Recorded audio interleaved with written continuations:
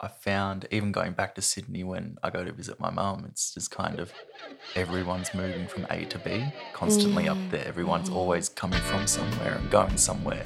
But here I like it because you can be going somewhere, but you can stop along the way. I can be, it almost seems like time's a little bit slower here, but not Yeah. not in the way that it's backwards, but in the way that it's just everyone's keen to stop and have a chat. Whereas in Sydney, everybody's ploughing through constantly. They won't stop and have a chat. They won't stop to smell the roses. Whereas here, it's like you can smell the roses every day if you want. Yeah, I lost the thread of where we were going with that. But the West Coast.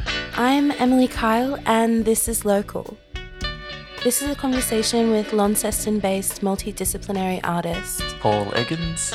Paul exhibited the first iteration of his show Drugs at QBank in October. As always, let's start at the beginning of you.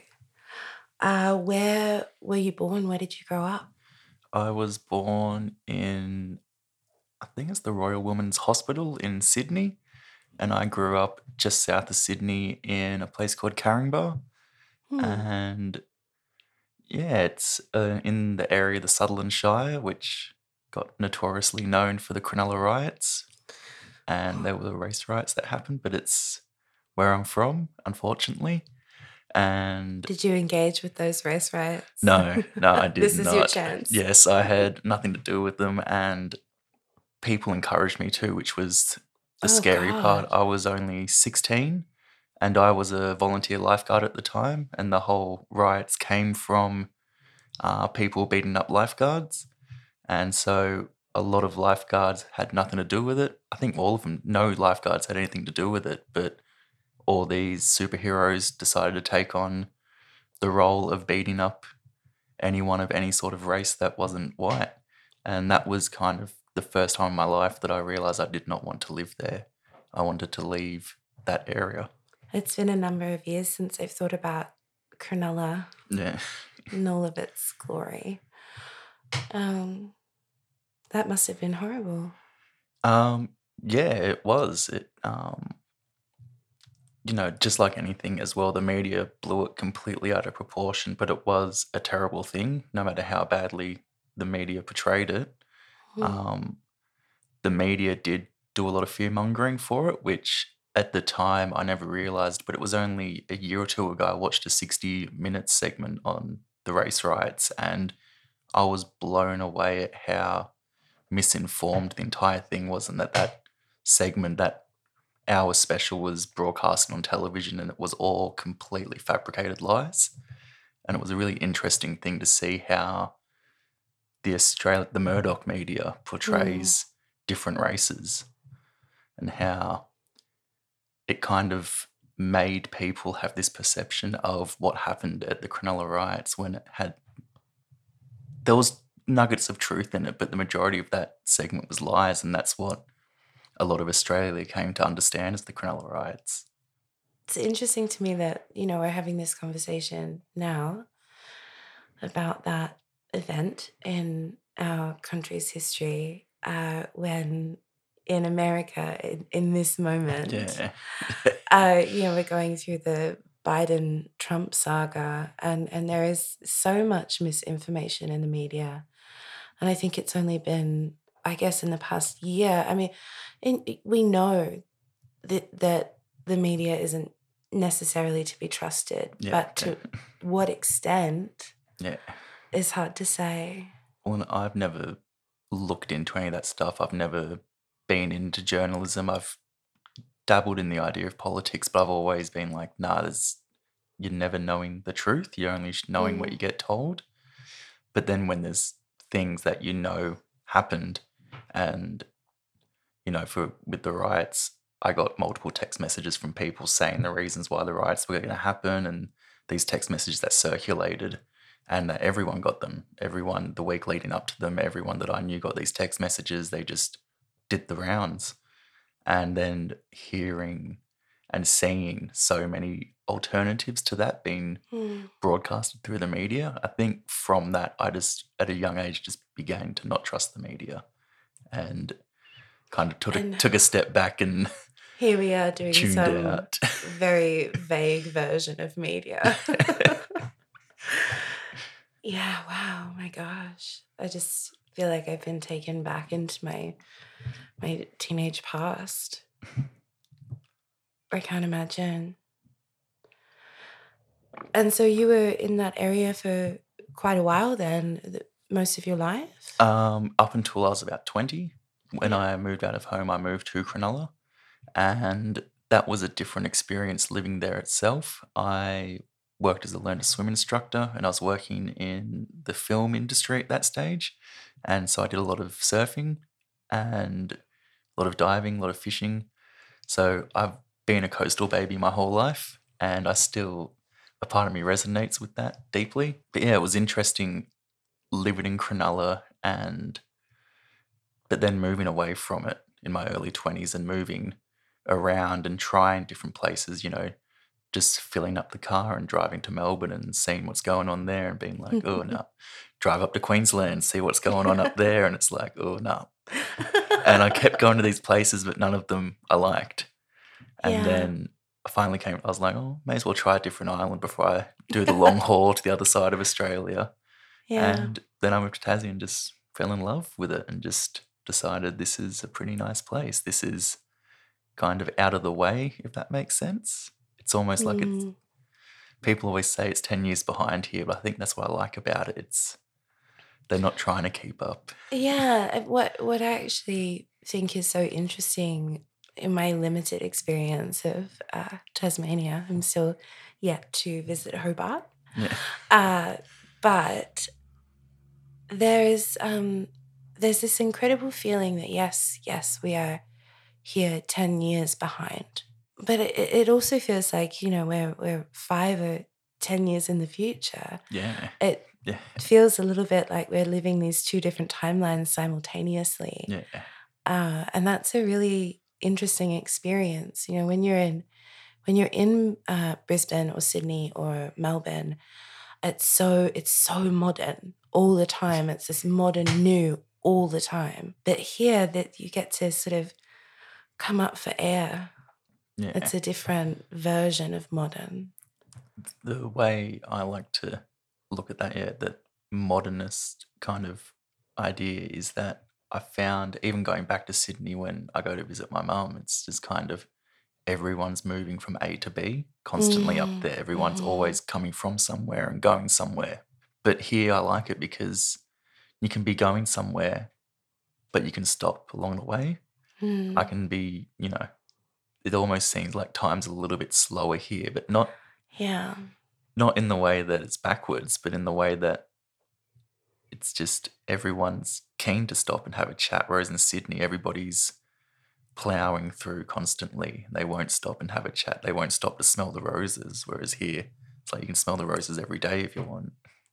It's the journey, not the destination. So if we can go back for a minute, what was it like growing up in Sydney? What were your parents like?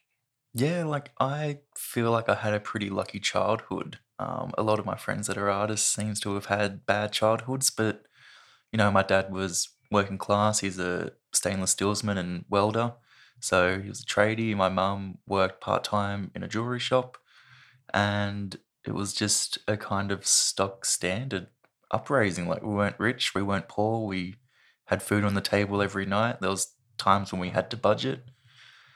But I started working at the age of 13, and so... That's illegal, Paul.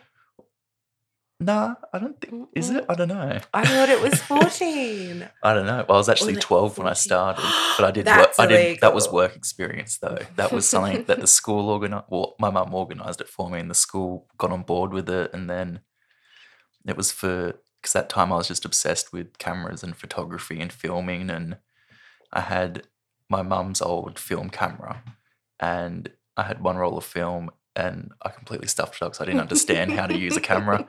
But I just started reading books, and my dad had a really old VHS camera, like film camera, but I wasn't allowed to use it because it was this old thing that back in the day it cost him an arm and a leg, but at the time I wanted to use it, it was obsolete, but he still had this idea that it was a very expensive piece of machinery.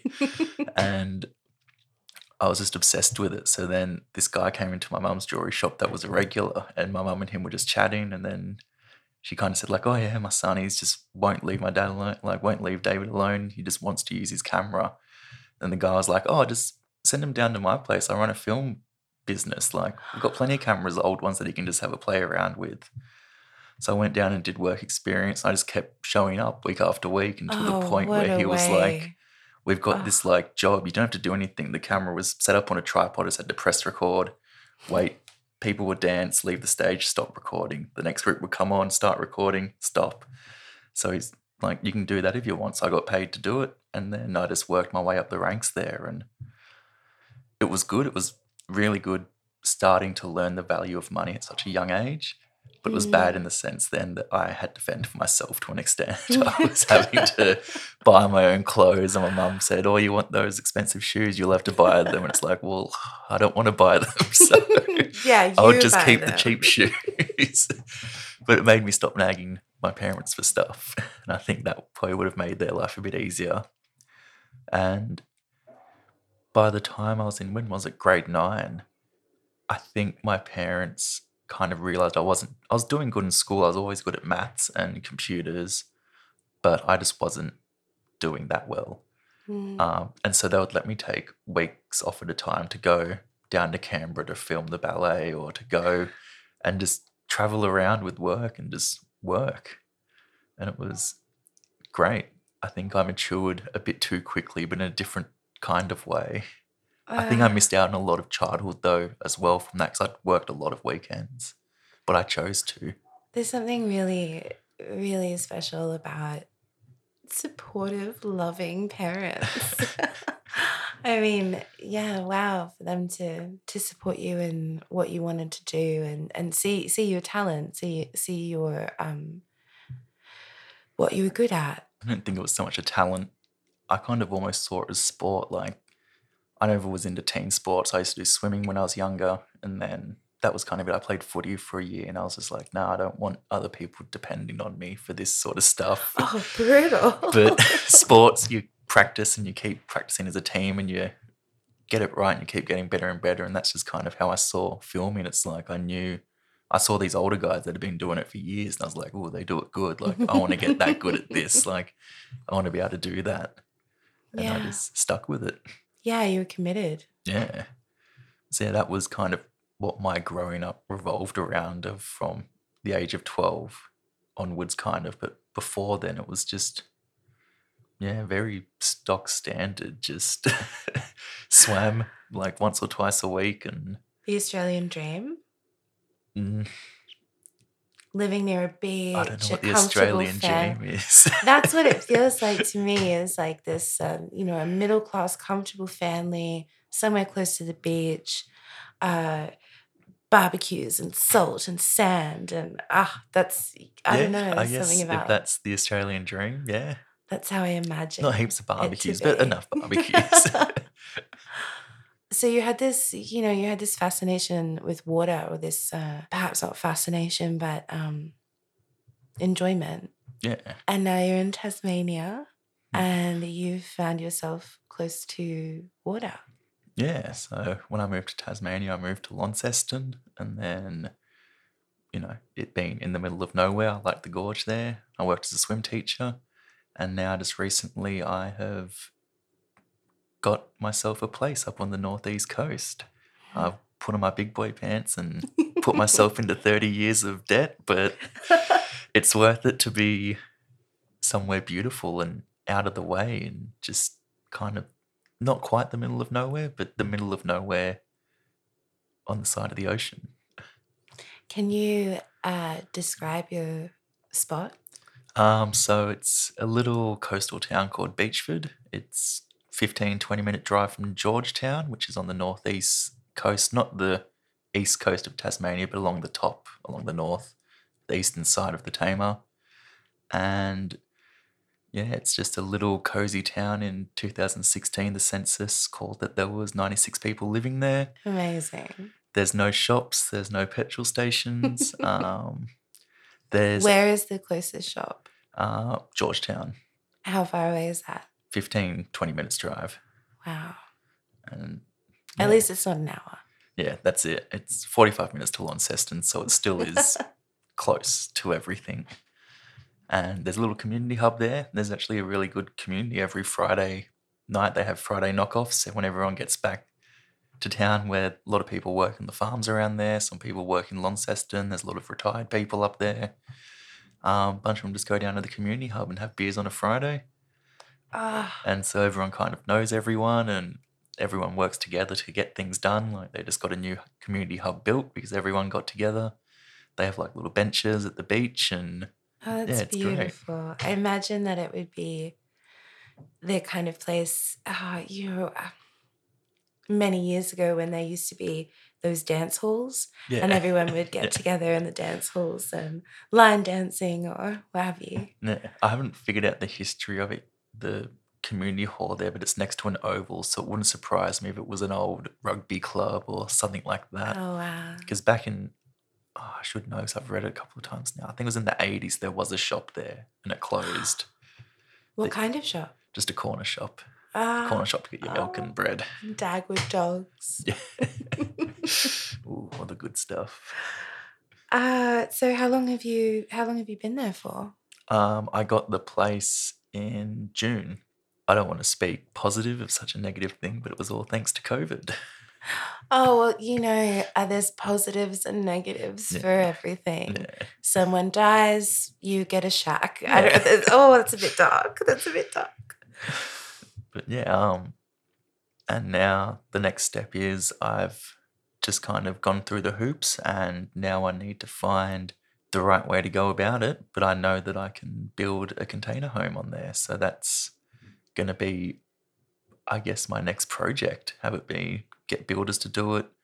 I would like to do it myself, but I don't really want to ruin the one house that I make and then have this idea of having this beautiful house that leaks. But build a house so I can, where I'm going to put it on the land, I'll be able to look out over the ocean. And up there on the land as well, I've got my big shed, which is bigger than the shack that's on there at the moment. And that's your studio space? That's my studio, yeah. And there's also a caravan with no wheels on it. So I've got a weekender of people. All my friends want to come, all my family want to come and stay. It's good. Oh, gosh. It seems like you've got it all figured out. It sounds beautiful. Yeah, it's really something different. It's, 5-minute walk to the beach in one direction, then 5 minutes into the bush in the other direction. And it's great. And so, you came to Queenstown with your show. Yeah. Have you been to Queenstown before? I've been through it. I've never stayed for longer than 24 hours in Queenstown before. So this is, I guess you could say I was visiting before, but this time I've stayed in Queenstown, and it's, What's your impression? What's your takeaway? I think if I hadn't got my place out at Beachford, I would have been completely blown away by the sense of community, because this place, it's got that same vibe of Beachford, of everyone kind of knows each other, everyone's kind of looking out for each other. And I've experienced that just being here a week. Like, the same people have been popping into the galleries to say hello and see how I'm going and kind of checking in on me, just being like, "How you enjoying yourself here?" Like, and it's nice. Like, I don't think you would get that in a place like, Launceston or Hobart. Just the people that go to the cafe every day just decide to come across the road to have a little chin wag.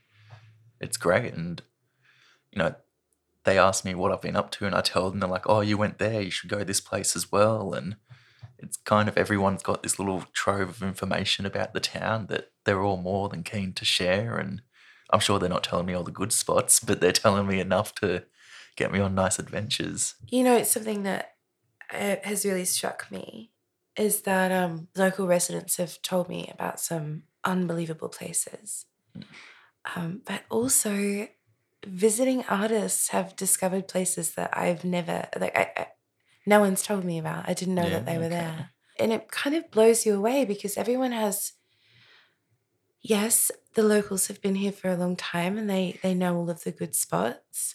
But then visiting artists come into town and they're seeing it with fresh eyes. They're seeing it for the first time. And it's so wonderful to have that mix of energy that this is so exciting. Whereas locals are, oh yeah, it's there. Yeah. But then also local knowledge of actually, when they become excited, when they finally go to a place that they haven't been to before and find something really special, it feels really good. There is an incredible sense of community here. Yeah. It's very evident. Whereas, back in Sydney, if people people don't tell people where to go. Like if tourists were coming into town, people are like, oh, you'll find it on Google. Like, don't bother us. Like, leave us alone. Whereas here, yeah, like everybody wants to tell you a cool place to go. So they're the ones that told you to go there, kind of thing. Well, it all feeds into the story that you'll take back to wherever you go back to, doesn't it? Yeah. So, can we talk a little bit about the show that you brought here? Yeah, so drugs. Drugs.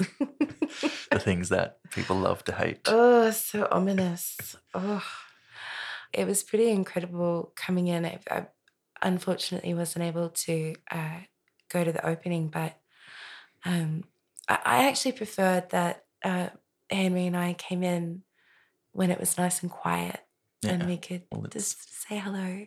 It's for the art, it's not for the party. Yeah. So they felt like these totem poles, this godlike honoring of these illicit substances. Would you like to maybe speak about the sculptures? Yeah, so I made a series, there's 9 of them, and they're boxes that at first glance just look like regular pharmaceutical boxes that if you were to get prescribed medicine by a doctor or even going to a chemist looking for Panadol or something, you'd think that these works would fit in with them and they're just something from the chemist. But then when you actually look at them, you realize they're all illegal substances marketed in the same way that pharmaceuticals are. Where did this thought come from? These things, if used right, can be medicines that if they're administered properly, that, we still don't know the right way to use these chemicals, so we need to research them more. In Australia, there's been very little research done on them. But over in Europe and even in America, there's been a bit more research done, especially by MAPS, which is an organisation doing great research into some of these chemicals. But there's still no right way to do them. So the idea came that these are medicines, but then the follow-up idea was that we're being told that they're not.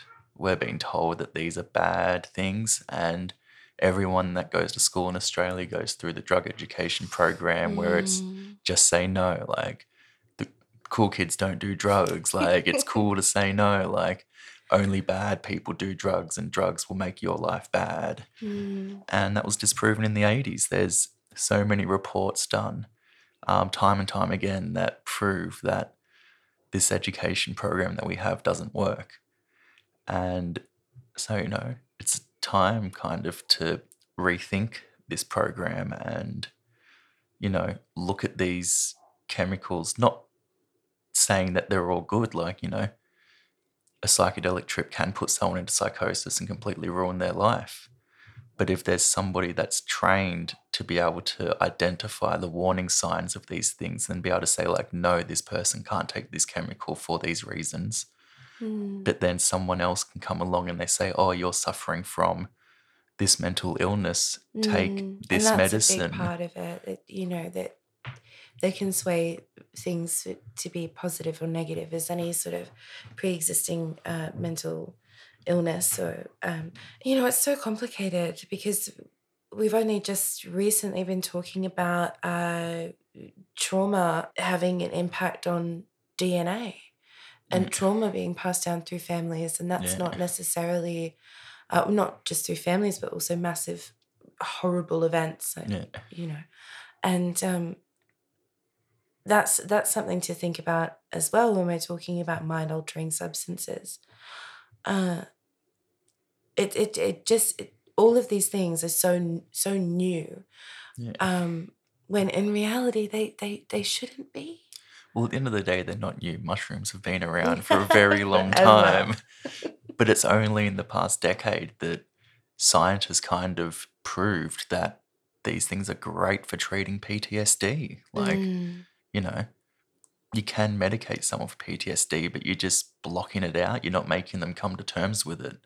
Yeah, I'd love to hear your thoughts about sort of the commodifying of these spiritual and or pharmaceutical-like treating of illicit substances. So there are a lot of people that are against these experiences, but I do feel like there are large groups of people that are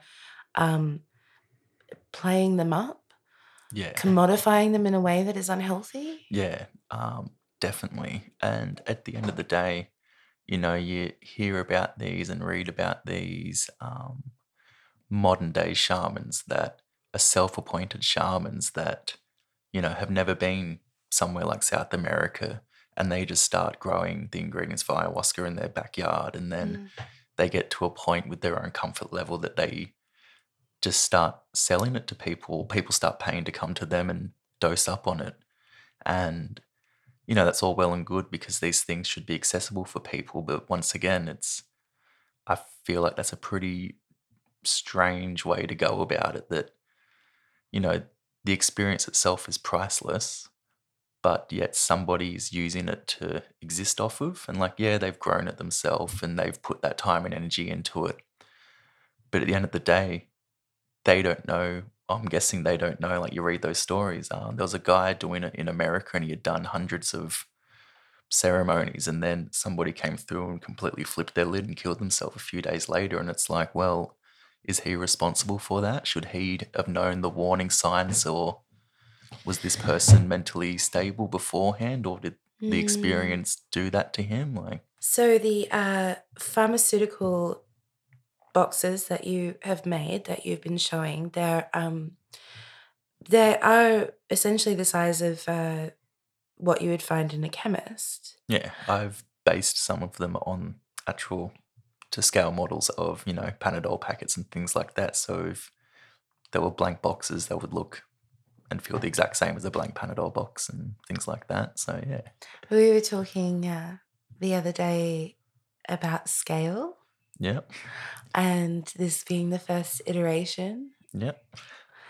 I'm really personally excited to see where this goes in a bigger way. Can you describe what you're thinking about these sculptures? So what I've made a draft of is a giant box, pretty much.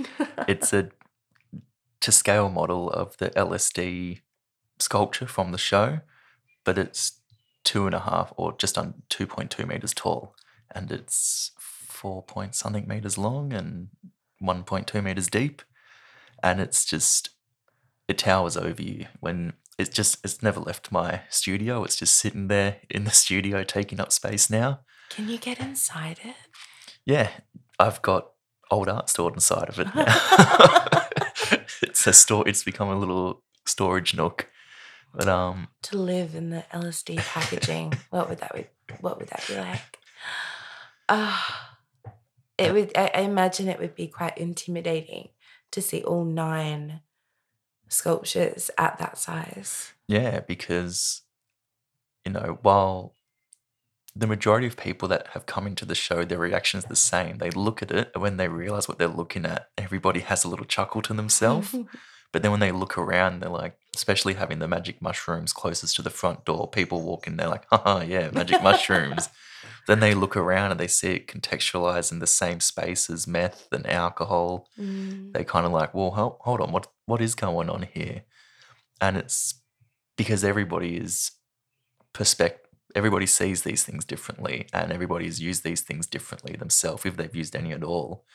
And so having all 9 towering over you in a space, going to be confronted by it. It's kind of in your face there. You can't deny that it's there. And, you know, it'll affect some people differently. Like, I know personally people that will see some of these things and be quite uncomfy by the sight of, you know, a 2.5 meter tall pharmaceutical crystal meth box out there in the open. I mean, immediately the first thing that comes to mind is this, you know, government funded and controlled. Isn't that the fear that I think that so many people start dabbling in recreational drug use because they're trying to block something off, and B, trying to be their own person enjoying their own life. There is this sort of pushback thing that happens when you talk about drug cultures. But then you seeing them in these massive government-controlled boxes. That's the fear, to be totally controlled by a large group or conglomerate or agency. Yeah, I imagine it would be quite startling. Yeah. And, you know, that is the next stage for this project. Like, I've got the show now, this show, and I want to take it to different places and present it to different audiences. But then ultimately I want to have it so big that you can't escape it. That it's not big as in sense like the hype around it, but the actual physical scale of it, that, you know, it's in an art festival somewhere. Oh God, it's a drug maze. Yeah, pretty much. Like that, you know, you can try and avoid it, but it's going to be there in your corner of your eye no matter where you're standing from. Like it's there. Oh, it'd be amazing to see it as a skyscraper. Could build a city based on drugs. This is your first show with sculptural work. Yes. Yep. What were you working on before that? Did painting and drawing and did some printing as well, but I never did a show of the printing stuff I was doing. That's just in the personal archives that no one will ever see. When you're dead, there'll be a retrospective. It'll probably just go mouldy in the shed. Nobody will look inside the giant LSD box and find it. No one would dare. And we spoke about your color palette the other day in regards to your paintings. It's quite interesting. Yeah, I guess if you pink, yellow, green, blue, and orange. And how did you come up with that grouping of colors? It all started out when I was doing very geometric shape-based work, and I started working with pink, yellow, and red. I have my primary colors, and my primary colors are pink, yellow, and green, but it started as pink, red, yellow, and green. And those colors just for me went really well together. And I was doing all of my drawings, all of my art with those three colors. And then I was just drawing objects at that stage. I wasn't drawing scenes. I wasn't drawing landscapes or anything. I was just drawing objects. So then when I started to put these objects into spaces, I was like, oh, okay, well, I need a background to differentiate. Is that the word? The foreground to the background. So I started using blue, orange, and purple as they were contrasting these colors. And the purple was quite dark. All the other colors, I should add, were lighter, bright versions of these. And that's where I dropped the red and picked it up into pink, because pink is just, in essence, light red. And so I had a really light, bright, colourful palette, but this purple was very yucky being a light purple. It didn't sit, and a dark purple really brought the mood down. So then I got rid of the purple and just had blue and orange for background, pink, yellow, and green for the foreground. And that's kind of how it started. And then eventually I stopped drawing foreground, background, and just drew full pages. So all the colours mashed in together. And then purple, every now and again, it makes its way back into some of my art, but I try and avoid every time I put it in, I don't like it. But then, I just kept those colours going, and I've never really looked back. And you're kind of the first person that's asked me about this color palette in a long time, and I haven't second guessed myself for it, but it's kind of like, yeah, I've been doing this for so long now. It's just kind of my palette. Like it's Paul's palette. Yeah, I don't have red paint. I have purple paint by mistake, thanks to Dulux. But yeah, I don't have purple pencils or anything like that. I don't have red textures. I just have pink, yellow, green, blue, and orange of everything. Yeah. I love that. I love that. This is what you like. This is what you like to look at and what works well in your mind. Not that I'm saying it's just in your mind. And it's amazing. It's amazing to see the work and we were talking earlier about a lot of the freedom that is there. It's very fluid. There's a lot of movement that is it's surprising how peaceful it comes across as for me. Because you would think, when you think about that color palette, I think one of the things that when we first were talking the other day, was I was imagining all of those neon colors that I'd seen at Duff's and festivals. But then when you see your work, it's not buzzing with that vibrant energy. It's very calm. Yeah. It feels calm. Yeah, I think that comes from, I have made art for Doofs in the past, and it doesn't quite fit in. Like, I made a big, massive painting for the Fractangular Gathering down here in Tasmania, and, I thought, being a full of ego artist, that it was going to be great and it was going to fit in right well, and that I was making this art for the Doof, and it was a Doof artwork. But then when I went and installed and I looked around, I was kind of like, oh, I completely missed the mark here. Like, I've just done the Paul Eggins art, not the art for the Doof. But people still loved it, and it was great seeing people sit in front of it and then come back 4 hours later and they're still sitting in front of it. So I guess it was doing something right for some people. But yeah, even when I try to do something like that, it just always ends up coming around back to plain old Paul. Well, that's not how I would describe you, plain old Paul. Oh yeah, sorry, what I was getting to is that I've used this palette to do just landscape paintings, and I've used this palette to paint portraits and stuff, so I haven't tried to make it fit into any sort of subgenre, but I've played around with it enough now that, yeah, like we were saying, I don't know if it's a confidence thing or a lack of confidence where it's just what I do now. Like, it's just that thing and people can take it or leave it. Like, I don't really care.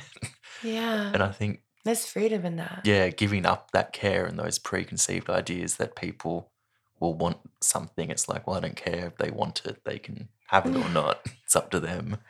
Oh, Paul, how do you shut out the inner critic?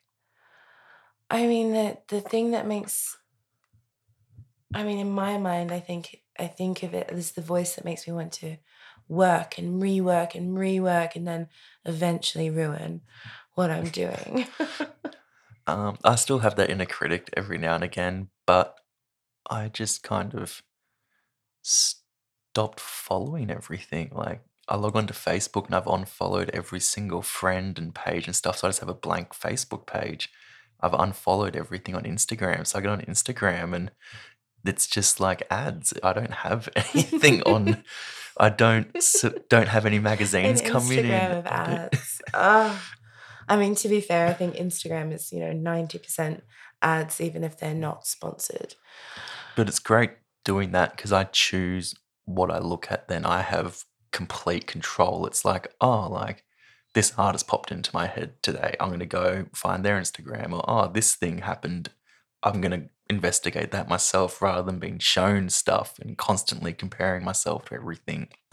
I'm kind of choosing what I take in, and I don't take a lot in. I think I don't know if that's the key or if that's... it sounds pretty good. But I'm still addicted though. That's the thing. I'll still go on Instagram every day. I'll still check... Just for the ads? Yeah, I love those ads. And it's scary how accurate they are. I know, it's really upsetting. Speaking of social media, though, where can people find you in the world? I have an Instagram. I have a website, just pauleggins.com. I'm on Facebook, but I don't do it. So if you add me as a friend, I'll add you, but then I'll just unfollow you instantly. Oh, So I like it that way. I like Yeah. it because I still get the events and stuff, and I can pick and choose what events I go to, which these days isn't a whole lot. That's true. That is true. Thank you so much for doing this with me. Thank you for having me on. Very grateful. This was Local. The podcast is produced by Carter Pierce and myself. Digital media is produced by Tess Gilfetter.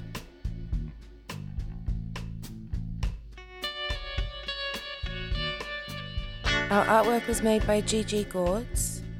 The podcast is funded in part by the Regional Arts Fund and the Unconformity Festival. Yeah, very stock standard, just... For more information on the podcast and its guests, please go to localthepodcast.com or Local the Podcast on Facebook and Instagram.